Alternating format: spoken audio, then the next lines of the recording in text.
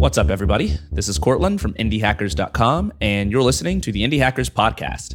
On this show, I talk to the founders of profitable internet businesses, and I try to get a sense of what it's like to be in their shoes. How did they get to where they are today? How did they make decisions, both at their companies and in their personal lives? And what exactly makes their businesses tick? And the goal here, as always, is so that the rest of us can learn from their examples and go on to build our own profitable internet businesses. Today, I'm talking to Aleem Mawani, the founder of a company called Streak. Aleem and I both started companies around the same time, in 2011 for me and 2012 for him. We were both funded by Y Combinator, and both of us built Chrome extensions that modify your Gmail inbox and attempt to make you more productive. The difference between our two companies is that his still exists. I gave up, quit, moved on to other things, whereas Aleem and his co-founder kept plugging away. And today, his company is very profitable, generates millions in revenue, employs a few dozen people, and he's just happy running it. So in this episode, we get to hear Aleem's story and how we got here.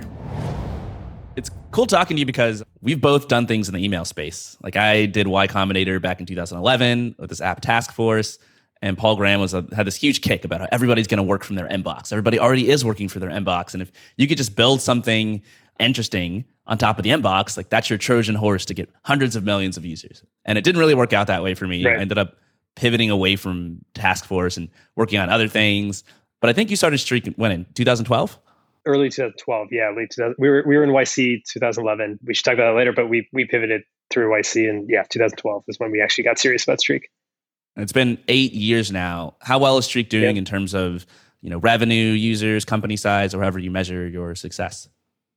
Yeah, revenue is obviously a big part of it. I think the part that we're most proud of is profitable, being sort of a profitable Silicon Valley startup. It kind of shouldn't be abnormal, but it is. And so we're happy that we are sort of self-sustaining and basically control our destiny. So profitable. We have 30 folks on the team.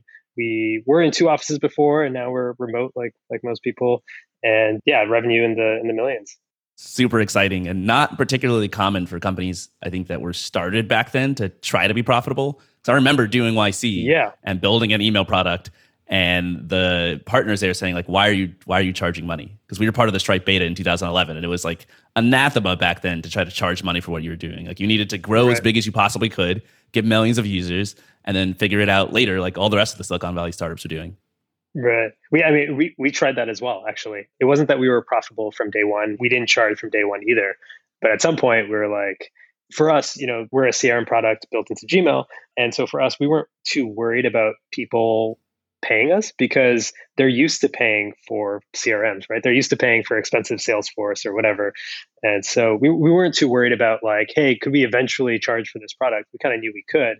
And we just honestly, we were kind of lazy at the beginning. We just didn't want to do the billing system. We didn't want to do like promos and A/B testing pricing pages and stuff. We just wanted to hone and perfect the product.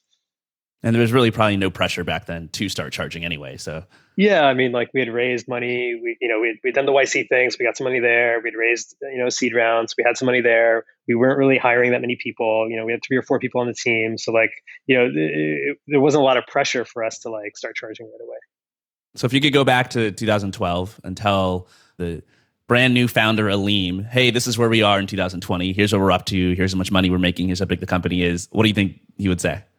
It's interesting. I would be happy that we didn't die. I used to think of startups as very, very bimodal. And that is kind of in the conventional wisdom that you either get massive, like Google massive, or you die. Those are the 2 options. And I think the thing that would have surprised me back then was that hey, there is this third option of being a large growing business that is profitable and making money, but not necessarily Google size. And that's a great place to be. Yeah, I agree. You get a lot of control over basically what you do with your life, what you build at your company. You're generating revenue, you're profitable, you got 30 people. That's enough people. You can just do pretty much anything you want. You can say, okay, we're going to build this cool feature and just go do it, right? You can take probably weeks off and just be fine. And it's not necessarily, I think, what investors, at least in high growth startups, have traditionally said they wanted. They want you to go for the boom or the bust. How do you deal with those expectations? Because you said you raised money. Do your investors care that you want to take this third option?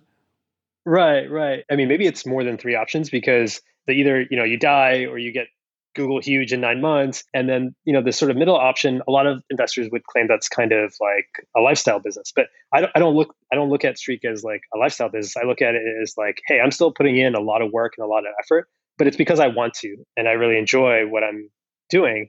So it's not a lifestyle business in the sense of like, hey, I work 4 hours a week and that's it. It's not that at all. Maybe that's like a fourth option, but there is this option of like, still working hard on a business that you really enjoy, it growing, it becoming very large. Like, there are examples of companies like Basecamp is a good example. Like, I don't think they've published their sort of revenue numbers, but from what I know, that they're an extremely profitable company in terms of revenue, like very large. So you can be a large growing company without necessarily the whole like VC route.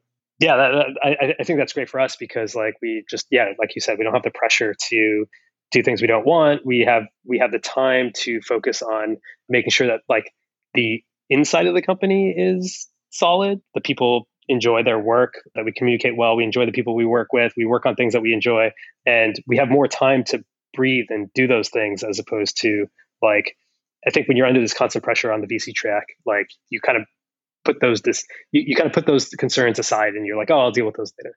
And I think the term lifestyle business being this sort of derogatory phrase to describe people who don't want to work is so silly. Because number one, who doesn't want a good lifestyle? If you look at the founders of any huge company, like, you know what they're doing? Like, spend a lot of time making sure their life is great. And number two, like, there isn't just one lifestyle. Like, not everybody wants to just like work 4 hours a week and then sit on a beach. Like, a lot of people really enjoy the companies that they build. They really enjoy like, the unique lifestyle that your company can provide for you. I think you get a lot more control over it, quite frankly, if you run your own company than if you work for somebody else. So I've never really understood like why that's been such a derogatory term. Yeah, I don't think I don't look at it as derogatory. And you're right, like you have to spend time designing your life. I think maybe the difference is with the VC-backed companies, you can say, hey, this is going boom or bust in 18 months. And so for 18 months, I'll put up with anything. I don't care about my lifestyle being great or not. I'll put up with anything and just get it done. And then after that, everything will be fine. Right. And so that's great if it works out like that, because, there is a finite time and there's nothing. It's kind of like these two camps where, the lifestyle people are saying, hey, this VC track people are doing the wrong thing. The VC track people are looking at the lifestyle people and they're saying like, hey, you're doing the wrong thing. I think like both are fine as long as you know which one you're doing and why you're doing it. And so if you're on that 18-month thing and you're like, hey, I want to have an answer in 18 months. Whether this is huge or not, great, do the VC track thing and like go for it. If instead you want to design your life starting from now, you do it a little bit differently. Actually, sort of an open question for me that I've been struggling with is actually we started in that path. We started in the whole like, hey, we want to do the 18-month thing or whatever. And that's obviously changed sort of since then. But I think we got really lucky. We got the opportunity to raise some money. So we didn't feel the pressure at the beginning. We had a chance of going big in 18 months. Not that we're not going to go big in a longer time horizon, but we had a chance to go big. And that didn't happen. The alternative wasn't zero for us. The alternative, instead, what happened was we failed according to the VC model, but the alternative was we created this large profitable business instead. Like that was the failure mode, was large profitable business and large profitable and growing software business. And so like, I think that's an option I think it's with SaaS, it opens that option as like, there basically needs to be a new model for, hey, like, yes, you can raise money and attempt to go, to the billion outcome in 18 months. But if it doesn't work out, here's this other option. Right now, there isn't like a clean way to make that transition. We kind of got lucky making that transition, but there isn't a clean way with, for example, with investors of like, how do you make that transition? Like, there's no convertible note that says, hey, if you end up becoming a large profitable business instead, here's what happens to the note, right? Like all the financing docs and stuff like that are built around, if you go huge, here's what happens. And if you die, here's what happens. Nobody talks about what happens. No in between. Nobody talks about that. And I think that's an option. I think a lot more founders would start companies if they knew that like they could still go big. And if not, they could still be a large profitable company. I mean, you're right. There's something appealing about that 18-month vision of like, okay, I'm just going to work super hard. I'm going to crush it. I'm going to sacrifice like these 2 years of my life, and then I'm going to be set for the rest of my life. And it works out for some people, like we both met people who that happened for them. For sure. But I tried that also in my 20s. And, a lot of people say they don't have any regrets. I regret trying it. I 100%, if I could go back in time and do it differently, I would have worked more reasonable hours. Well, I think there's this idea that you can will like $1 billion company into existence just by working super hard. But often I think like if you hit on something where like the market's right and your product's right, like it's kind of dragging that work out of you. Like you're just running, trying to keep up. But if you're trying to push something that's not really blowing up that way, then it's like, you really should, you could just get the same amount of work done in half the time and have probably this similar outcome. So it's not worth it. Like, what are you sacrificing your life for? This thing that's not going to blow up. Right. So right. I think the dream makes a lot of sense, but ultimately it's important to know when to call it quits and to know when, like, you're not on that kind of unicorn, crazy compounding growth path. I mean, yeah, it's probably useful to like time box it, where it's like, hey, this is something I want to do in my life, is try to go down this, VC path and make the next Google or whatever. And there's a huge amount of risk associated with it. And so therefore I'm willing to commit sort of this amount of my, like this number of years in my 20s is reasonable to invest in that. It's not reasonable to invest all of them. It's not maybe reasonable and have no outcome. But yeah, as long as you sort of time box it. And that's kind of what I mean with the investment thing too, right? Like right now, if you try to raise money from an investor right now and said, hey, my plan is to become $1 billion company, but in 18 months, if that doesn't work out, I'm just going to become a large profitable business. If you like said that in any pitch meeting, you would not get funded. But it is, I think, a really useful heuristic for founders, is to like, hey, like I'm going to invest this amount of effort, this amount of time in doing this high risk activity. And when that high risk activity doesn't work, if it works, great, I'll keep going. And if it doesn't work, then here's what I'm going to do next. That's a really useful heuristic for founders. But right now it's too taboo to say that, right? Like you couldn't say that in an investor meeting. So I want to go back in time to like the beginning of Streak and find out what you were thinking back then. Because now you've got like all these very wizened takes where you've been through the trenches, you've seen the possibilities. At the beginning, if you were anything like I was, like you had no idea what you were doing. And it was a huge black box mystery in terms of what could happen. How did you first come to start working on Streak? How did you come up with the idea? I was in grad school and knew I wanted to do a startup. I'd been like sort of Google before then. And I actually left Google because I was like, hey, like I'm kind of jaded on software. It's not for me. So I went to grad school to get into like more physical businesses. Like I wanted to learn about transportation. I wanted to learn about manufacturing. But while at grad school, like, I was doing all that work, but in my spare time, I was like programming for fun. Like that's just what I was doing for fun. And, eventually I kind of realized like, hey, if I'm doing this for fun, that's probably what I enjoy and what I should be doing. But maybe just the environment at Google was not sort of for me. And so I knew I wanted to start a company. And so started working on, like a made up idea. It's like, hey, I want to do a startup. Like, what would be a great idea for a company? And I, just sat in my room by myself thinking of startup ideas or whatever. And like, I think you kind of can predict where this story is going. It was basically like, some loyalty program with your credit card or whatever, something that people don't really care about. And actually I had a great line from Paul Buchheit and PG about that. But yeah, so was doing that, ended up going to Y Combinator for that idea, worked on it for the entire batch. And then basically, so they liked the idea. Well, I think they liked us because what I did was with that idea, I went out to, and our customers would have been like local businesses. And so I went out to a bunch of local businesses and I was like, hey, if I built this, like, would you use it? Would you pay for it? And I'm happy we did that. And they all said yes. So that was interesting that they all said yes. And I said, well, I don't know if I trust you. Sign this piece of paper that says, if you built this, I would pay for it. And by the way, it's non-binding at all. So of course everyone signed it. And so like that kind of made me feel like we were onto something. And our business was sort of two-sided marketplace. So like, we had these local business on one side and we had consumers on the other. And so I didn't even bother testing the consumer side. I just like went to the local businesses. And so they liked YC liked us because we came into the interview and we're like, hey, we got like 20 letters signed from, we haven't built anything, but we have 20 letters signed from business. You've been pounding the pavement, you've been doing sales, you're like the prototypical, like these founders are hungry, we'll invest in them no matter what they're working on. Exactly. We do the office hours with PG and he would always push back on the idea being like, hey, is this really useful? Does anybody really want this? And we're like, no. Like, we were trying to be the prototypical founder of like, no, you got to really believe in your idea and you got to like push back on anybody who thinks that it's going to fail or anything. And so like, we're like, no, it's going to work. And then, 2 weeks before demo day, we go to PG and we're basically like, hey, like, our metrics aren't good. Like, how do we do demo day and show this to investors when our metrics aren't that great? And he's basically like, forget demo day. I'm just trying to understand how long it's going to take you guys to realize that this is a bad idea and you should not be working on this. Like, and I'm so grateful he was so direct because like, and he was right. Like, there's no use in like, putting lipstick on the pig for demo day, right? And so we pivoted 2 weeks before demo day. Crazy. And then he had basically great, PG had great advice for how to pick sort of next idea. And the main thing was like, hey, what would you yourself have used in these last 2 months that you've been working on your business? Like, what would you have used? And initially our ideas were all like related to the thing that we were pivoting away from.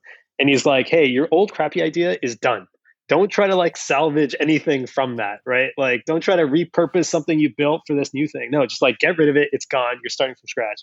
Let's zoom in on this like solving your own problems thing where you're trying to come up Yeah. with an idea, because I love the approach that you took. Often I tell people the best way to come up with an idea is to start a company that does anything, literally anything. And then when Right. you're working on that, you're going to realize that there's all these tools that you would pay for, that you would use, that you need, that are missing, and then go like start one of Right. those companies. There was probably like 10 or 15 things we built internally that have now gone on to become like $100 million businesses or more. And it's because like we needed them. And so we kind of built them. And had we not been working on, like had Streak not been going well, we would have definitely picked on one of those ideas and made that our company, you know? So definitely agree with that advice. Like just work on something and you'll find the something to work on. How did you choose Streak over these other ideas that had promise and that could have been big companies? Like, why was that the one Right. that stood out to you as promising? Yeah. So for us, man, we're just so lucky, I think. But I know that's not useful advice to say we were lucky, but I think it is important to recognize some events that happened. But so for us, like, you know, we were selling to these local businesses and we were pounding the pavement. Like we would literally walk down like streets in San Francisco and like knock on every local business's door and just be like, hey, we want to sell you this thing. Hey, we want to sell you this thing. And like it was me and my co-founder, and we'd come back to, you know, our office/apartment at the end of the day, and it'd be like, okay, like how did your deals go? How did my deals go? And eventually we're like, hey, this is kind of like what a CRM is for, right? Like we had vaguely heard these, you know, this term CRM. And so we tried Salesforce, and it was like awful for like two people trying to like run a small business. Like Salesforce is not the product for you. And so we were just shocked that was kind of the state of the art, and like everyone used it. And so instead we just did a shared Google spreadsheet, and we really liked it because we got to define the schema. Like you get to define what each row means, you get to define what each column means. It's like you define the products that you want to build. But the only problem is you know, after we pound the pavement, we would, you know, email these small businesses, and we'd be doing all our sales over email. And then we're like copying shit back and forth between email and spreadsheets, and then it gets out of sync, and then you don't trust the spreadsheet anymore. And then each of us just relied on our inbox. And so it was a complete mess. So basically the idea came from that. But the part that we got lucky with was when we shared that idea with PG, it was, you know, we basically said, hey, we think there's something here for the sales use case, but like integrated into email. We think there's something there. And he's like, oh, let me show you this other email that I sent all the other YC founders. So he had sent an email to a bunch of YC founders saying like, hey, what do you need most as a company? Like, what would you use most as a company, as like a product that you would use most? And people started, you know, replying to him and describing all these products. But 30% of them were like, I need help doing X inside my inbox. And these are all founders. So it was like, I need help doing hiring in my inbox. I need help doing sales in my inbox. I need help doing fundraising. Like it was all these founder use cases, and they were doing them all over email. And they just needed some product to help them with that. And so that kind of solidified the idea for us, is that, hey, like, yes, we were thinking of it as a sales CRM use case in email, but really this is like every business process goes through email. Yeah. So like, let's build that thing. It just feels like it was meant to be, where you're already kind of solving this issue with your inbox and all this sales stuff. And then everyone's Right. like, hey, we really need help in our inbox. And it's like, well, Exactly. this isn't a sign. I don't know what it is. And so, right. And again, super lucky. All those people that responded yes, like PG forwarded that email to us, and we just like those were our initial customers. Like we just reached out to them. We're like, hey, we're building exactly this. So like, you know, here it is. And so that's how we got our initial few customers too. It's one of the like most touted benefits of going through Y Combinator, is that you have this giant batch of companies who all are trying to get ahead. They all need to pay for products, and like they can Right. be your first users, they can be your first customers. And I think Right. people who are building outside of that, like if you're trying to bootstrap a company today, it's super underrated to just make friends with other founders, Right. to go to networking events. I mean, now it's all online, but there's a ton of webinars and like online meetups and accountability groups and stuff like that, where you can just like be friends with people, and those people are trying Yeah. to start stuff and they have money, like they will pay you. They could be your first customers. And it's much easier to Yeah. do that than it is for like your first contact with customers to be like attempting to launch on Product Hunt. No one's ever heard of you, Right. and no one's going to support you Right. up, or you And no one have no cares. idea who you Yeah. are. Yeah, no one cares. Right. Yeah. I wonder if that's interesting, actually. I wonder if it's like there's something to being part of some community that helps breed startups, like either like a university community where like your first users are your like classmates, or something like YC where your first users are your batchmates, or like you happen to live in Silicon Valley and like all your friends that you hang out with are also Yeah. techies, and so they become your first users. Like I wonder if Or there's you're something about part of like like the PayPal mafia or something. Like you're part of a startup and yeah, everyone there starts companies. yeah, exactly. Like I wonder if that's like a hidden advantage for some of these why these communities produce so many startups is because and it's not just YC. It's like maybe it could be almost any community that you can leverage to being your first set of users. I think it's super useful. I think we're just social creatures. We look Right. for inspiration among like our tribes and the people around us. And if like you're in a tribe of people who aren't really that motivated and they're not starting anything and they're not really working hard at Right. anything, they don't feel like you're gonna feel less motivated. You're gonna feel kind of dumb about what you're doing. Whereas if you're like going through Y Combinator, which is literally the Right. polar opposite end of the spectrum, and Right. it's like you're gonna Right. suddenly feel like a crazy amount of energy to do a bunch of stuff you probably would never do. I mean, you're literally a computer programmer walking around the streets of San Francisco, knocking on doors. How many Right. software Right. developers like anywhere on Right. else on earth are really doing that? And I also feel bad Right. for restaurants and storefronts in SF because God, how many Yeah. how many phone How many calls things and have they like been pitched? Yeah. I'm in Seattle. I lived in SF for 10 years. You walk into any restaurant in SF and they've got like 15 different gadgets on their counter from Right. startups Right. who pitch them some random stuff. Right. Right. Right. Yeah. Actually, I think you're exactly right. Being around people that are like maybe just one step ahead of you, but still your peer group is probably the best motivation because you kind of like look at your peers and you're like, oh man, like I want to be like that, and they're doing really well, and I need to catch up to them. And at YC, there's definitely like they don't really tout this, but there is definitely some social pressure, right? Like every Tuesday, you A get lot. together with all the batchmates, and what's everyone talking about? They're talking about like the shit they got done in the last week, and you're like, okay, I don't want to go to another dinner and not have anything to say. I'm getting shit done this week to make sure that I have something to say on Tuesday. Yeah, there's definitely, and it's not like it's not like the YC itself puts that pressure on you, but like they set up the environment where Exactly. for sure, like you want to talk about progress. Yeah, that's exactly it. And whatever environment you're in, like that's what you're going to care about. If you're, part of like the rich housewives of LA, you're going to be looking at like lots of plastic surgery and who can live the most fabulous life. And like that's going to seem the most meaningful. And if you're going to these YC Right. dinners every Tuesday and it's like whose company is growing the fastest, like you don't want to be Right. embarrassed and be at the bottom of the list. So I think Right. that Right. trying to figure out this good social group for yourself is extremely important. But also, I think I got lucky with that. Like, yeah, I'm not trying to like name drop or anything, but like when I said grad school earlier, I went to Harvard Business School as my grad school because I wanted to try these different businesses.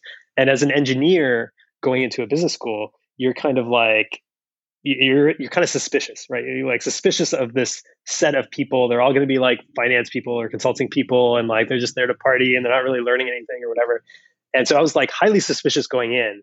But it was actually an amazing experience for me, like ignoring the academics and we can talk about it more later, but ignoring the academics, like the people that were all there, what surprised me was like they weren't necessarily like smart in the classical sense. Like, engineers have this like, they love being rational and logical, and they love like this idea of being smart.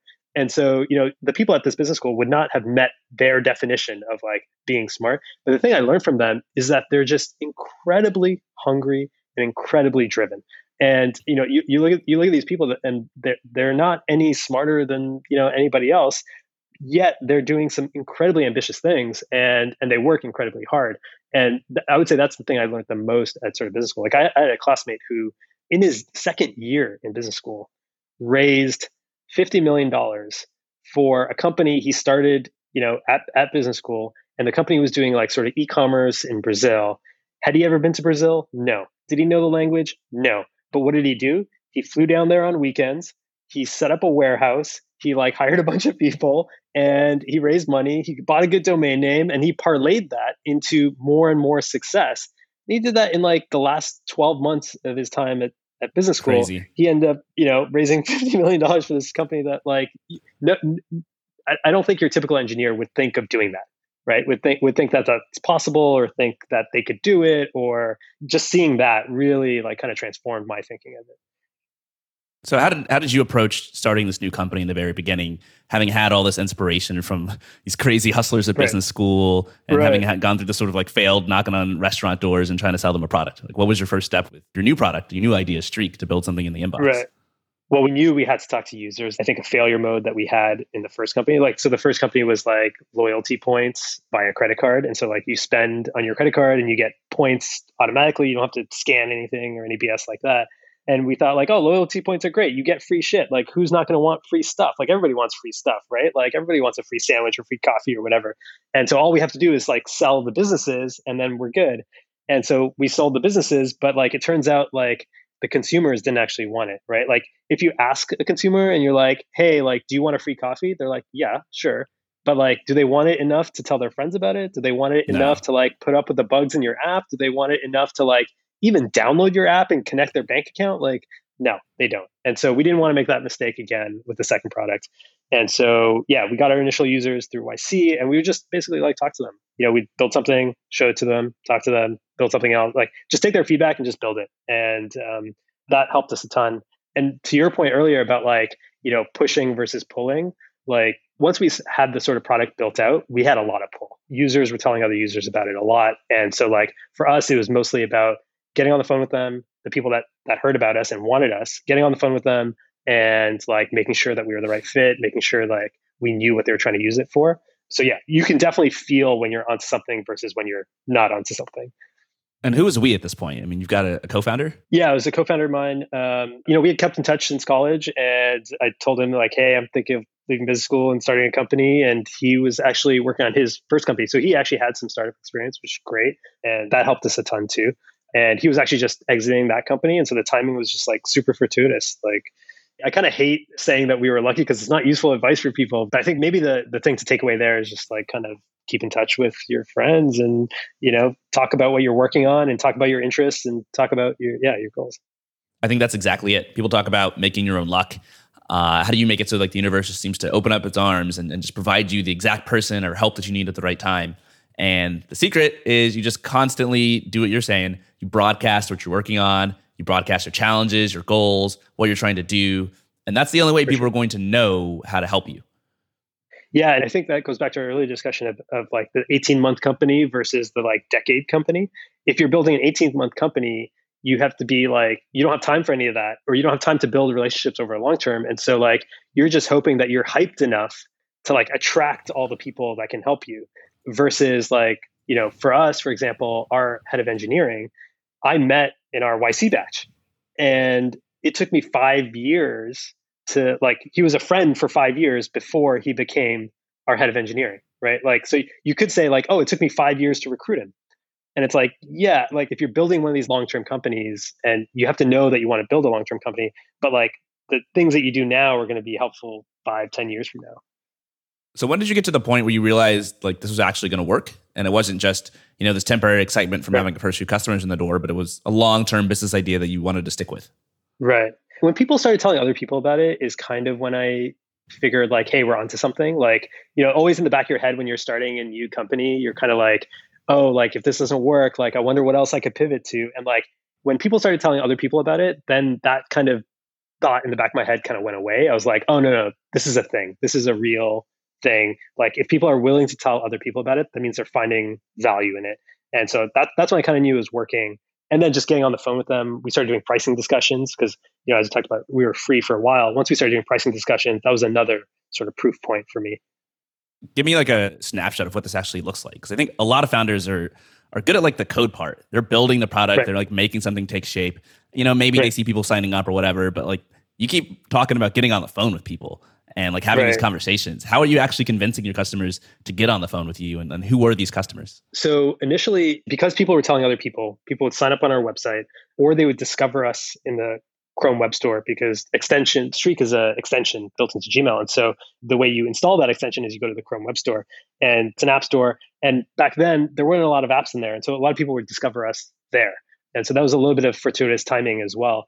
And so they would discover us and then they would write in into our email support. We only had email support. And they would write in questions like, hey, how do I do X? Like, how do I take meeting notes? Or I'm getting on a call with a customer and I'm using your product as a CRM. How do I take call notes? And we're like, oh, we didn't know people did that. Okay, let me email this person back and be like, hey, we don't have that right now. Or you could do this weird workaround. Like you could, take notes in a Google Doc and then just like link it into the CRM. But like, can I talk to you about that use case? And basically we hear that kind of use case enough and we'd be like, okay, time to build it, right? And so like maybe the first time you email them back and learn a little bit more and you kind of like bank it. And then you hear it a second time, a third time, and then that becomes like, okay, this is something that people really want. We got to build this. And like to make sure we're building it right, let's like talk to them first to make sure we're not building, the wrong thing. We weren't trained salespeople. We did sales for 3 months. So we kind of knew the basics, but we didn't know enough of the space to just like build it off of our own knowledge. And so we definitely had to talk to other people. And it's so strange to enter an industry where you're not the expert. You didn't work at Salesforce. Nope. You don't know what people who use CRMs really need. And so you're kind of just winging it. But on the flip side, you're solving your own problem. So you kind of know what like you need. And that'll get you a little bit of the way there. Contrary to popular belief, it's not going to get you all the way there. There aren't 100 million people who are exactly like you. And it turns out if you want to grow, you've got to actually listen to this feedback and figure out what other people want. Right. This word of mouth thing is also pretty interesting, where you have people telling people about your product. And I think the common wisdom is to get word of mouth growth, what you do is you have to build something that's 10 times better than what everybody else has. It's got to be so much better that when people use it, they don't just continue using it happily, but they continue using it and telling everybody else how great it is. Right. And that's where word of mouth growth comes from, based on someone who's actually been in this position and people were spreading your product through word of mouth. How true is that? And are there other factors that contribute to people sharing what you're doing? I think it's definitely true for us because I think there's a caveat to it. Like we were 10x better in one area. In a bunch of other areas, we were actually 10x worse. Like we were really bad at most things. But in this one specific area, our Gmail integration, how deeply we integrated with the UI of Gmail and the backend of Gmail, that experience was kind of sublime. It's kind of more common now, but back then it was kind of a revelation to see that like, oh, the place that I'm doing all my work, my email, is also the place where I'm tracking all my work. That part of it was definitely 10x better. And so when people emailed us, they're like, hey, like, we love the product. We're totally sold on the Gmail thing. But like, you can't even take note, you can't make, date column. I can't record a dollar amount and you have no support for currencies. Like, how am I supposed to use you as a CRM? And we're like, a lot of those things we still haven't done to this day because like, it's more important to be the 10x better. And the way I think about it is like, that's the first phase of product development is like that 10x better phase. Then the next phase is like getting all the rest of the stuff to just like meet a minimum bar. And so we spent a long time, like CRM is kind of a product where there's just so many things. There's like so many features that people expect. And I think email clients are kind of like this as well, that like there's like building an email client is so hard because there's just like so many features that people just like depend on. Like, oh, I need to mute threads. I need to have email signatures. I need to have, like all these things, multiple inboxes, split panes. And so like to even build an email client with your one unique insight, you have to build like all these other features just to get people to use it. And so we spent a lot of time after building that 10x feature, just getting decent at like all the other stuff. At what point did you decide that you don't want to try to be a $1 billion company and that actually just charging people money for this 10x better product is a much better path? I would like to say that we were like super thoughtful and smart about it. It wasn't like a purposeful decision, right? It was like, hey, we're growing at a fast clip and we're starting to charge money and we're profitable. And so there's no huge need to raise money, but maybe we should do it for defense. But that's what most companies do when they're on this $1 billion track, they raise money. And so like, maybe we should do that. And so, we tested the waters a little bit and like, we could have raised money. It would have been a slog. It would have been not on the greatest terms. And like, we looked at that and we're like, oh man, that's gonna be 6 months of pain to raise this money. And for money that actually we can't even, what would we even do with? It would sit in our bank account because we're not money constrained right now. Like there's nothing that we want to do where we're like, oh, we don't have enough money to do that. And we have no pressure. We're not like going to die because we're profitable. So like, why are we going to go through this pain of raising all this money and get like not great terms? Like what's the reason? And so we basically just kept pushing it off. We're like, hey, is now the right time?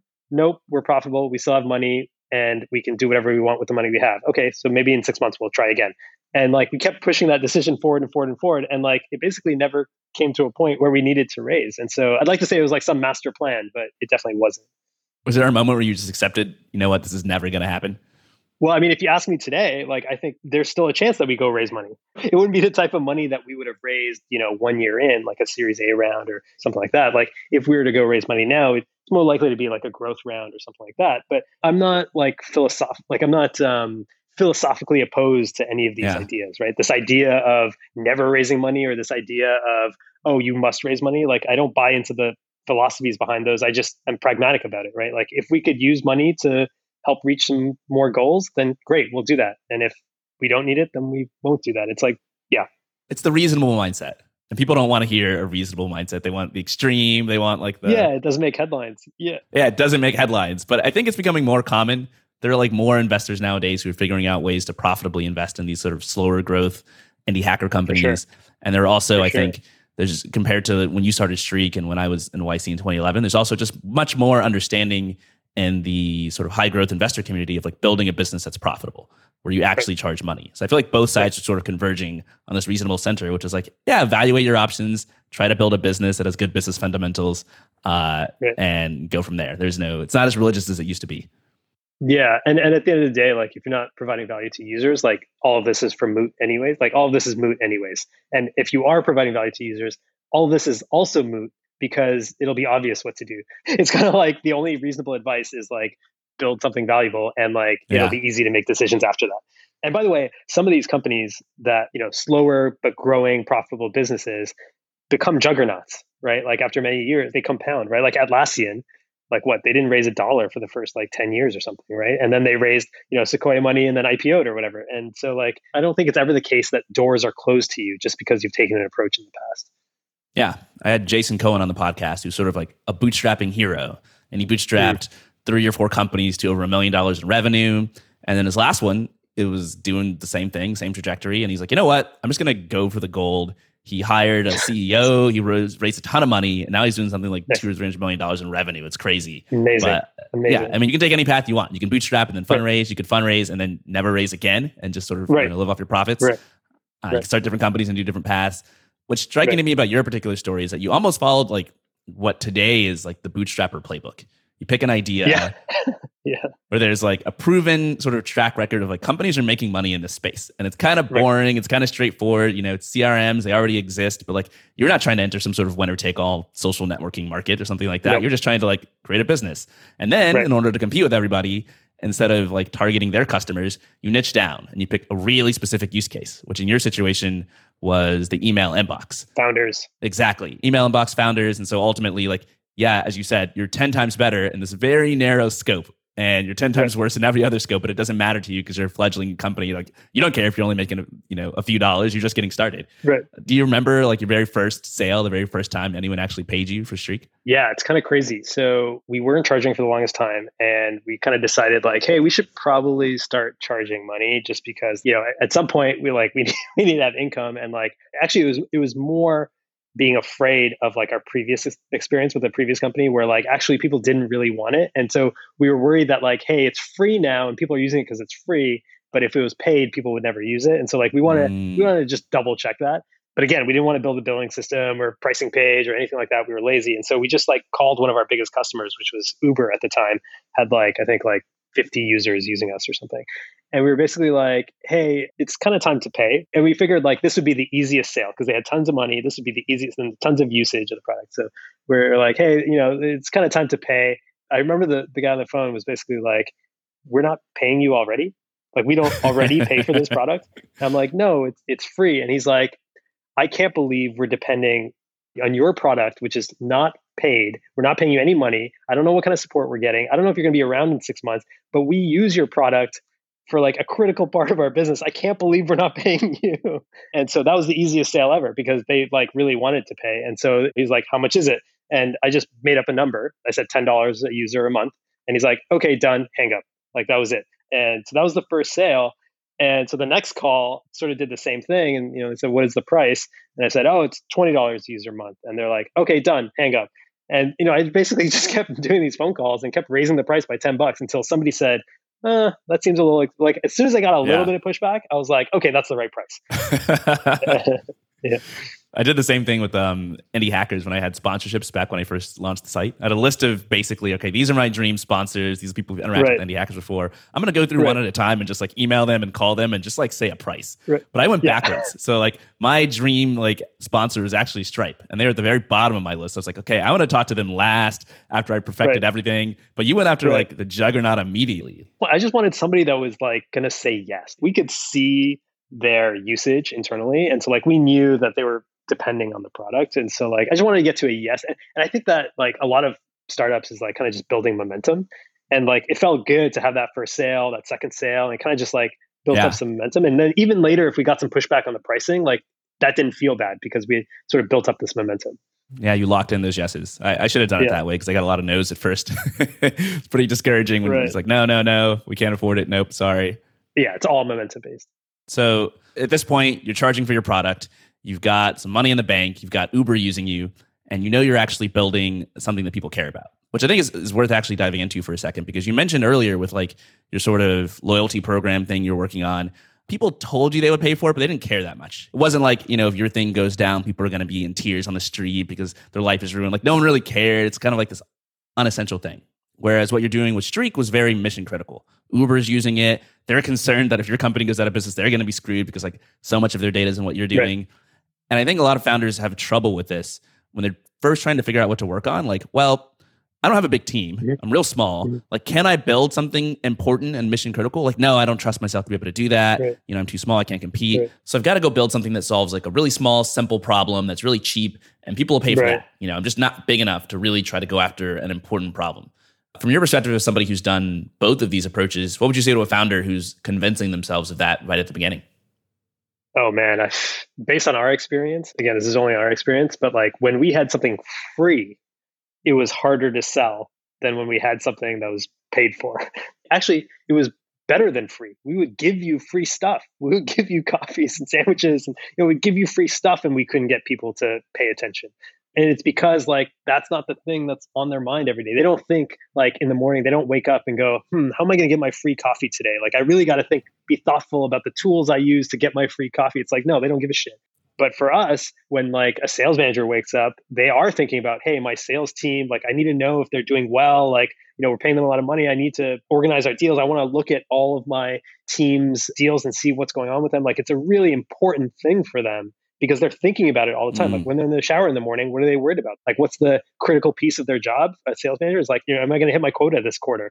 And like, that's the thing they think about in the morning. So giving them something that takes away that pain or takes away that worry is like so much easier because it's on their mind. It's like at the forefront of their mind. So I think maybe the generalizable advice is find the type of person who has something, like know what this persona has at the forefront of their mind, what's their biggest pain, and then like make something that makes them feel less stressed. Like do that and there'll be some pull.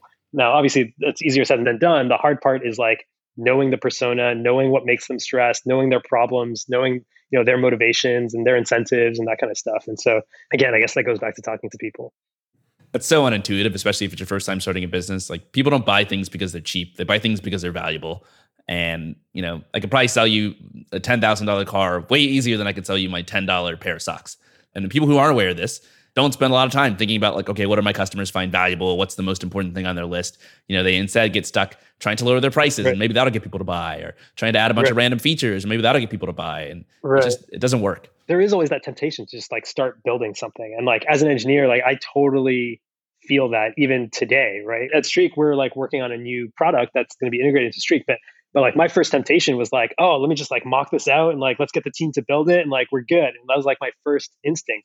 And even then, I think I'm probably the most qualified person to take that approach because I've been talking to these users for 8 years. Even still, I'm doubting myself. And so like I had to hold back and like, let me do 10 user interviews before I actually like spec something out or mock something up. Let me like make sure, right? Yeah. And honestly, I don't think it's that bad to like build a few features to test the waters a little bit, but definitely like time boxing, right? Like the worst thing to do is to go for 6 months just building stuff that nobody's using, right? I would say like a couple of weeks, build something enough to get like a conversation going with something. This is actually a great conversation starter, right? To be able to send like a little feature or a little toy or whatever you built to a prospective customer and be like, hey, I built this small thing. I know it's not everything that you would want, but like, what's your feedback? Like, what do you think about it? I think that's an easier way to talk to people because most people like don't answer your cold emails. It's also, I think, becoming more common for people to kind of build these really small MVP-ish things. In part because, number one, there are more people who are developers who can just do it, but also because it's been kind of this rise of like no code and low code tools where you can like whip out a landing page or a mock-up or a concept of a feature using like Zapier or something in almost no time. Right. Like I meet indie hackers all the time who are like, yeah, I built this thing. And I'm like, oh, this is incredibly impressive. How does it work? And they're like, oh, it's just like all these things I stitched together in the back end. It's going to fall apart. It's like held together by duct tape. It's like going to fall apart at the lightest breeze. But like I built it in a day. And you can go and show that to people. I know there's a lot of hype around the no code thing, and I think there is something to it, exactly the reason you're describing, which is like it's a great sales tool. It makes you seem like bigger than you are. To your point earlier, like how is somebody going to take me seriously? I'm just one developer. But if you use like Webflow and a good template off Webflow and hack some stuff together using Zapier, like there's almost no difference between what a customer would see, like between you, a single developer in your basement, and like a team of 20, right? Like it looks roughly the same, on first blush. And so like you can kind of fake it till you make it. Like there used to be stories of like startups who would, hire a bunch of people off Craigslist to just come into the office and like sit in desks and pretend they were employees when a big sales meeting happened on site, just to make them look bigger. But I guess like no code is maybe the new way of making yourself look bigger than you actually are. So I think it's great from that perspective, but I don't buy into the hype that like this is going to be the way we build apps in the future. Like maybe some internal tooling is useful, but even then, one of the companies that I'd love to plug is Retool, and they're a low code platform for internal tools. That I think is the right model, right? The customer is internal people who have sort of a lower, like, I wouldn't say quality bar, but like design or aesthetic bar. And you still code a little bit. There is still JavaScript in there, and it's actually meant for engineers to build, but it just amplifies their efforts. And that's the way I see this low code versus no code thing. Like, I'm not a huge believer that the no code thing will like replace how we build apps. Well, you heard it here first, folks. Aleem Mawani, no code hater. He's a doubter. Honestly, I tried a side project using nothing but no code, and like there was a surprising amount of code in no code. Even if it doesn't look like coding, you're coding. Like you're using their drag and drop builders and building if statements and stuff like that. Like it's coding. Of course. You want to put your own logic in there. You want to react differently to different situations and have loops and repeat things. And eventually you're just a coder using kind of shitty coding tools. Exactly. But maybe what will happen is it'll get people more comfortable with coding. Once they realize that what you're doing is actually kind of coding. Yeah. And then we actually like take a tutorial for learning how to code. Right. Some of these concepts now seem familiar because you've done them in no code. Right. You'll be more willing to sort of take the leap and go further. I think the tool that's already done that is like spreadsheets, like Excel and Google Sheets has already made programmers out of millions of people that don't even know they're programmers. And the problem is they can't make the jump from sheets to like coding because spreadsheets are like a functional language. And most beginner coding tutorials or whatever are all like imperative. And so it seems like, and there's all these like environments that you have to set up and stuff like that. Whereas like a spreadsheet, you just open it and start coding. And that's why I'm like a huge, huge believer of things like Darklang or, Replit, like those kind of platforms that if you can take a spreadsheet coder and make them like a regular coder, like that's the big opportunity, I think. I've taught a few people to code, just friends and family. And the biggest hurdle is always the environment. Right. It's always like, it takes them like hours just to get to the point where they can write any code somewhere where it's actually going to run. Or they're writing in like random box on this website that like doesn't correspond to like where they write it in real life. Right, like just getting their computer and their environment set up to be able to actually like compile or interpret code is just like a huge hurdle, and people give up because it doesn't seem worth it. Yeah, if you think about it, like spreadsheets, it's like the ultimate programming environment. No setup. You see all the intermediate values at all times. Your program is always running. It's easy to debug because you can see the state throughout the whole thing. And you type the code into the place where the interface is. Like it's not like type it into a text file and then see the web page somewhere else. It's like it's all in one environment. Yeah, it's like the ultimate programming environment. So I'm not surprised that it has like millions of programmers. All right. So if you're listening and looking for a business idea, I think teaching people to code is always lucrative. Right. People pay thousands of dollars to learn how to do it. The number of ways to teach people to code is pretty much infinite because people have different learning styles. And so if you want to take Aleem's spreadsheet idea and run with it, then you should go for it. Give him a cut. With your particular product Streak, I think I'd be remiss if I didn't remark on the technical challenges that you faced because I also built products in the inbox and it's not easy. You have a lot of platform risk specifically because you're building the CRM that is directly integrated into Gmail. And like Gmail did not have an API for modifying their user interface. They weren't like, oh yeah, we support this. This is fine. They're randomly, and I know this from like my experience, they're randomly just changing their interface all the time without any sort of warning. They'll deploy tests on some users where some people will have their inbox tab move to the left, or some people get the new features and some people don't. Right. And you as a developer trying to build on top of all this can be kind of blind. Like you have no idea why your app is breaking for some people and not for other people. Right. And at least if you're anything like me, I always had like this fear in the back of my mind that like if I keep building on top of Gmail, they're going to shut us down. One day they're going to flip some switch and I'm screwed. My whole company is done. Did you not worry about that? Yeah, I mean, it was the 10x feature that made users want us. but it was also the biggest risk in our company. We got that same sort of pushback from investors. We got it from, potential employees. We got it from, just like customers, like even customers, because our customers were actually technically savvy. They were always worried that like Streak wouldn't exist in 6 months or whatever. So actually that's one area where we did actually, and the no code thing would not have helped us here at all. We did have to invest a lot of technical effort to prove that model out and prove that like we could be resilient to Gmail changes. So not only did we want to show that like, hey, we can build a complete app inside of Gmail, we also wanted to show that irregardless of how Gmail changes their implementation, we're still okay. And so we built a bunch of systems that made that possible. So we had systems that like monitored Gmail's DOM to make sure that like everything was where we expected it. And if something wasn't where we expected, then like it would alert us and we would go look into it. Like, hey, is Gmail rolling something out? Because like Gmail rolls things out slowly. And so like maybe 1% of our users would see the slightly weirder DOM. And we want to make sure that like we're still compatible with that. And so we had all these tools and systems and automated testing in place to like make sure that, that was super solid. And all that technology that knew how to deal with Gmail, we actually opened it up. We opened it up for other developers to, if you wanted to build, if now you want to build an app on Gmail and you don't want to go through the same worries that we had to and go through the same Herculean effort that we had to in dealing with Gmail, we have an SDK that lets you program against high-level APIs, and then we handle all that stuff dealing with Gmail. We react when Gmail changes and all that kind of stuff. And so, but yeah, back in the day, it was a big risk. One thing that helped the risk as well was that like I worked at Google. And so like I kind of knew the people that were on the Gmail team. And so like I knew it. I always wanted to ask you, like, how many people did you know at Gmail? Because this is like, it's inordinately stressful. Yeah, I knew a few engineers on the team. I knew a few product managers on the team. And like, of course, they couldn't officially endorse it. They were like, hey, here's our 2-year roadmap, and we don't think we're going to change these parts of it or whatever. And so that gave me a little bit of comfort.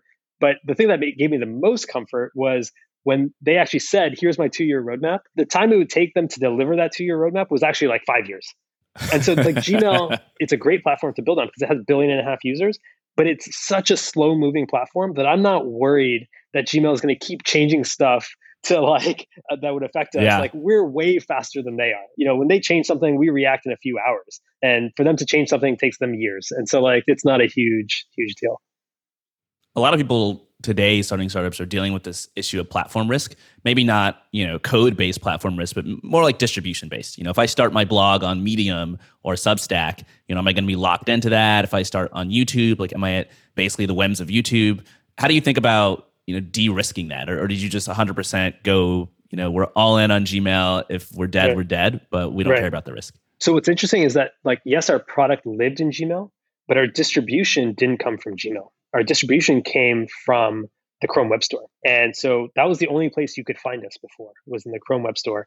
And it was great because, not a lot of competition, like I said, and we were getting tons of installs from there.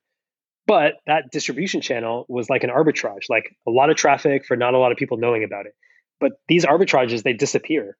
And so like, over time, we went from having 90% of our traffic come from the Chrome Web Store to 10% of our traffic coming from the Chrome Web Store. And so I think for other founders, take advantage of these weird distribution opportunities, but make sure that like your product is agnostic of where the distribution comes from, right? Like you could switch to another distribution channel, but it's still useful to build on Medium or Substack or whatever when there are these weird arbitrages. But eventually you got to build your own. Like now people, like 90% of our traffic comes direct. Like we don't do marketing, outbound marketing or anything. It comes direct because we've built a user base that knows about us, that likes us, and tells their friends about us. And so now we have it in our control.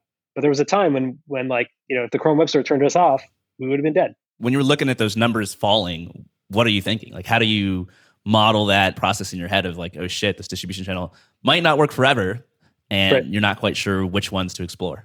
The writing was on the wall, right? Like, the Chrome Web Store first launched. Anytime you were in the Chrome browser and you pressed the new tab page, there was a giant link for the Chrome Web Store. And you had 300 million people using Chrome. So like, obviously there's gonna be a ton of traffic to that thing. And you go to the Chrome Web Store and there's like 20 apps and they're all shit. And so we're like, okay, this is not gonna last. People are gonna see this, that like, this is not gonna last. And so like, we can use it to like build up our user base. But really, if like, we need to find other distribution channels. And for us, the distribution channel was just like word of mouth, because we saw that even though our Chrome Web Store traffic was going down, our overall traffic was going up. And, we started asking, where is this traffic coming from? And it was all people recommending other people. And then we're like, okay, we're not worthy anymore. Crazy. That's such a good channel to have, word of mouth, because it's the one thing that'll last even if everything else goes away. Even if you never find a replacement for the Chrome Web Store, even if you never like hit on like influencer marketing or become an expert at SEO, like if your users keep telling other users and they're churning less often than they're recommending other people, right, and that's just an engine for like indefinite, permanent growth. And you don't really have to invest a lot of money in marketing and growth and getting bigger. Agreed, 100%. So where's Streak at today? I mean, obviously you're up to 30 people, you're generating millions in revenue. What's at the top of your mind? What are some like recent things you've been working on? It's kind of crazy. We've been working on stuff that's like been a problem that our users have told us were problems for like years. And we kind of never had a good solution in mind up until very recently. And we launched that 2 months ago, basically. We call it Streak 3. It's like our third major version of the Streak product. And it's stuff we've wanted to do for like literally 6 years and haven't either had the technology or haven't really understood the product well enough or understand our users well enough. And we finally got around to doing it. So like we're still working on things that are like pretty fundamental. It's not just, and that's what I mean about these sort of longer term companies, right? Like it's important that like we're still solving hard problems because our team, that's what we enjoy doing, right? And so like there's still plenty of those problems left. In terms of goals, like we want to expand our product suite. We want to offer new products. It is kind of cool to be working on new products while having existing products, because an existing product, making sure that 10x part is still really solid. You're making sure all the other features that you have to be table stakes at, you're getting all those done. So we get to do a little bit of that kind of product development. We also get to do early stage product development where it's, hey, we know nothing. We know nothing about the problem. We want to talk to a bunch of users. We're going to build something really small first. We're going to see how that works. We're going to think about how we're going to do distribution. Even though it's like a single company, I feel like larger companies, we're starting to offer multiple products, and that lets you have a way of keeping things fresh and not boring. You've been around for close to 10 years now, and I think rebuilding your product from the ground up is exactly what they warn you against doing as a developer. It's like one of the 10 developer commandments. So how do you get away with that, and what's your rationale? Our users, I mean, they just tell us like, hey, this thing sucks about your product. And like, it could be way better if it worked this way. And the way they wanted it to work was fundamentally different in a certain area. And so we had to rebuild a huge part of our product. And also part of it is also packaging and marketing, because like on the engineering side, it's really, really good practice to like launch features as they come, like, small tweak here, launch it, small tweak here, launch it. And like as fine grained as you can, just continuously be launching. That's really good for your existing users because they see the steady improvement. And it's really good for engineering because it's easier to do that kind of deployment. But it's not great for marketing, because if there's a customer that hasn't seen you around or checked you out maybe a few years ago, there's no reason for them to look at you again unless there's some big new thing. And you can't make a mountain out of them. It's hard to make a mountain out of a molehill when like you just dripped out one small little feature and you're like, hey, come check us out. We just did this one small little thing. And it's like, that's not really a marketing event. Like press doesn't want to pick up on you. It's not worthy of a product hunt launch. It's hard to really talk about as some new thing that you should check out again. But if you take all those features that you've sort of built up and launched individually, and even though they're already launched, like, we launched a lot of Streak 3 before Streak 3 launched. And you take all those features, you bundle them all together, and you say, okay, this is Streak 3. Now I'm going to tell the world about Streak 3. It's this bundle of things, and I'm going to market it. I'm going to tell people why it's new, why it's different, why it's a different product than what they may have tried in the past. Emailing a bunch of our old users and saying, hey, we have a package of things now that is fundamentally better. So yeah, that was another reason we wanted to make a big launch. Yeah, it's like the best of both worlds. Sort of drip out features, but then package them together in a huge launch so people don't realize that you just drift them out the whole time. And some companies do the exact opposite. Like Google drives me crazy, where they'll just abandon a product for all intents and purposes. You see like nothing happen. Like I use Google Play Music for whatever reason instead of Spotify. And it's like they just didn't improve or update this product for like seemingly years. And it turns out that behind the scenes, they're building this entirely new thing called YouTube Music. But as a user, I'm just like pissed because I'm like, well, what's happening here? You don't care about it. You've abandoned it completely. Like, why am I going to keep placing faith in you when you're not even working on your own thing? You've, God knows how many engineers. You can't spare a few to like fix these obvious bugs. Right. Like, oh, no. We've got this big packaged thing coming. Don't worry. It's called YouTube Music. But it's like by that time I've already left. So if you can like sort of drip them out and then, make this announcement that no one has to know is really just a bunch of stuff you released like a year ago. Right. I feel like that's like the win-win. I think it's a good tactic for startups because like I think users want to know that this product that they're using from this tiny company is like going to be around. And so like when they get a steady set of emails, like existing users, like we try to email our existing users at least once every 2 weeks with something new that happened, right? Hey, we just launched this thing. Hey, we just fixed these bugs. Hey, we just did this. Again, makes you seem bigger than you are because it gives users confidence that like you're going to be around and that you're investing in this thing and like they made a good decision. Like, hey, maybe the product you're using right now doesn't do all the things that you want it to do. Oh, but I know that Streak team, they just like crank on features. So maybe it's coming soon. I'll stick around. Like it helps retention. It helps so many things. If you just like advertise to your existing users the drip, but new users, you do the package. There's a lot of, I think, very common startup advice that I want to get your opinion on, having actually lived through it. Some of it's older, some of it's newer. One of the older, I think, takes is that market trumps everything. I think it was Mark Andreessen who first started saying this maybe 10 years ago. Like, hey, I'll take the market over the team any day. You know, if you a great team, you give them a crappy market, like they're going to be dead in a few years. If you take a mediocre team, you put them in a great growing market, they're going to crush it. I think the market basically sets the cap, right? It sets the upper limit on how big the company can be. And so like you can have a great founder and a great team working on a market that is capped at 10 million bucks. And they'll execute the hell out of that and get to maybe 90% of the market. And then you have the same team, same great team on a market that is maybe $100 million market. They'll get to 90 million. And like they'll always get there. They'll always get where they're gonna go in terms of percentage of the market. And so I think for founders deciding on what market to go after, it's like it doesn't have to be the $1 billion market. Like you can, like we've shown that you can be very profitable and grow very well in like a $10 million market. And you just have to set your expectations that like, I'm going to execute well. I'm going to make a $5 million a year business. That's what I want. I'm happy with that. Or no, I want, the $100 million business and I want there to be more competition and I'm happy to go against that competition or whatever and execute there. I think both can be successful. It's kind of a non-answer, but both can be successful depending on like what you want. Like you don't have to go after the big market. You just have to do well in whatever you're going after. And nowadays, because everything's global, like every market's big enough to have a great life. Like if you're successful in software now, it almost doesn't matter the size of the market because every market's big enough for you to have a great life. How important do you think it is to be early to the market and be one of the first players doing the particular thing that you're doing? I don't think it's that important. If another CRM came along that was in Gmail, I think they would do great because the markets are just so big now. The market for all there can be multiple players and you can just carve your niche infinitely narrow to do so well in that niche. Yeah, Gmail's like what, 20-30% of like the email market. Yeah, billion and a half millions of users. 1.5 billion users. Nuts. And like Streak certainly doesn't have 1.5 billion users. A lot of space there. Right. Nor would we want it. Yeah. What do you think about this sort of new mantra of building an audience before you start a business?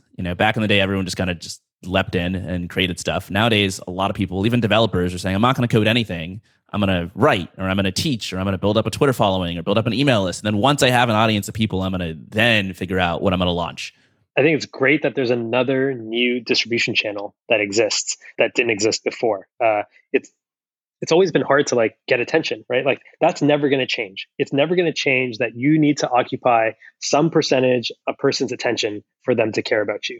And how you get that attention is there are crowded areas. And so it's harder to get people's attention and there are less crowded areas. And this is a new area. It will get crowded. Like this community building approach will get crowded. It's a nice arbitrage right now, but it will get crowded because eventually, like how many communities can you really be a part of? How many podcasts can you really listen to? Like there's a few podcasts that I listen to where I really respect the person that's doing it and I want to listen to all their stuff.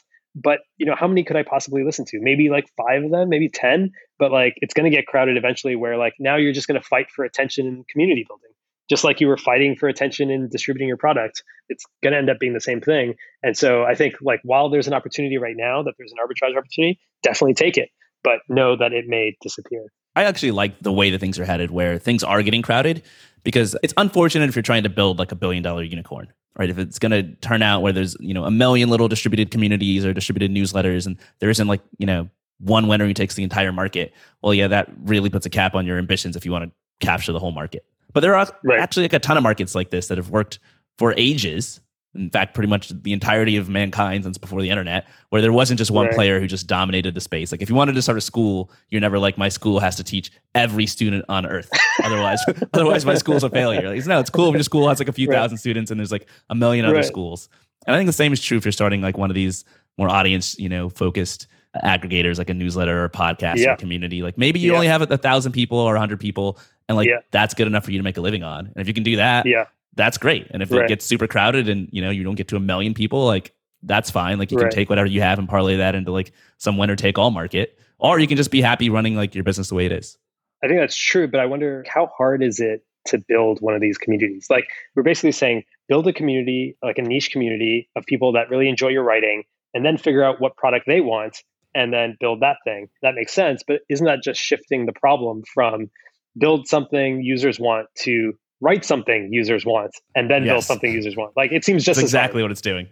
It's equally as hard in terms of like the challenge that's posed to you. I think the actual execution of it is slightly easier just because your feedback loops for writing and talking are just like insanely tight. Like you can write a blog post in a day. In fact, I just interviewed Alex Wilhelm, who works at TechCrunch.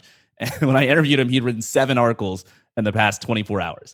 And like that guy just has an insane feedback loop where he's like, oh, this is really catching on. Oh, I wrote about no code. Like everyone really loves this. Whereas if you're coding something, you could talk to users, et cetera, and it takes a while. So I think you're completely right. Like we've just shifted the burden and you still have to go through the exact same process, but it's a little bit of a faster process to go through, luckily. Okay, so maybe that's a faster way to find your users than building a product as a way to find your users. I think so. But anyway, obviously the route that you took has worked out spectacularly well for you. And I've been putting out some polls on Twitter, and I think it's the route that most software engineers want to take. They want to build a SaaS company. Yeah, and I don't know if what we did would have worked today. And conversely, like what works today wasn't available back then. So, yeah. Well, what would you say is like the biggest lesson that you've learned from what you've done that an early stage or aspiring founder could really take away? It kind of goes back to what we talked about at the beginning, but like I think it's important to understand that like if you're trying to build a big company, it's going to take a long time, no matter what route you take. If you do the VC back route or you do the like growing profitably route and like become huge that way, like both routes take a long time. It's kind of like advice that's been hammered home, but you kind of have to figure out like, are you going to enjoy doing this thing for many years? That sounds like an impossibly high bar, but it's not as bad as people think, because you have to remember that as your role as a founder, you get to change what you work on, right? Like at the beginning, I built our backend, I built our iOS app. Then I started doing a lot of design. Now I do more management and more product development. And so like you get to change what you work on. But the great thing is you get to decide what you're working on. And so it's a little bit easier than, oh, you're building a tool for lawn care professionals. You don't have to love and want to live and breathe lawn care professionals for the next decade. That's not the idea. It's that you have to enjoy the day-to-day work that you could be doing. And maybe at the beginning, that's engineering. Later, it might be sales. Later, it might be design or whatever. And you just have to remember in the back of your mind that like you have to keep yourself going. It's a marathon. You have to keep yourself going for a long time. And so like use all the tricks you can to make stuff interesting for you. It's the best part of being a founder. You have the freedom to keep things interesting and to change that whenever you want to. Right. Aleem, thanks a ton for coming on the Indie Hackers podcast and sharing your story and your knowledge. Thank you for having me. Anytime. Can you let listeners know where they can go to find out more about what you're up to with Streak? Yeah, just streak.com, STREAK. And for the founders listening, like we built it for ourselves for the founder use case. And so founders have to do a lot of stuff like sales, hiring, fundraising. It's a perfect tool to do all that stuff in your email. It's super underrated to get a ton of leverage from a tool that could just make you move so much faster, especially if you're like an early stage founder and you're trying not to waste a bunch of time. Right. Or sign up for a bunch of things. Yeah, exactly. All right, Aleem, thanks again. All right. Thank you so much. Listeners, if you enjoyed this episode and you want an easy way to support the podcast, you should leave a review for us on iTunes or Apple Podcasts. Probably the fastest way to get there if you're on a Mac is to visit indiehackers.com/reviews. I really appreciate your support, and I read pretty much all the reviews you leave over there. Thank you so much for listening, and as always, I will see you next time.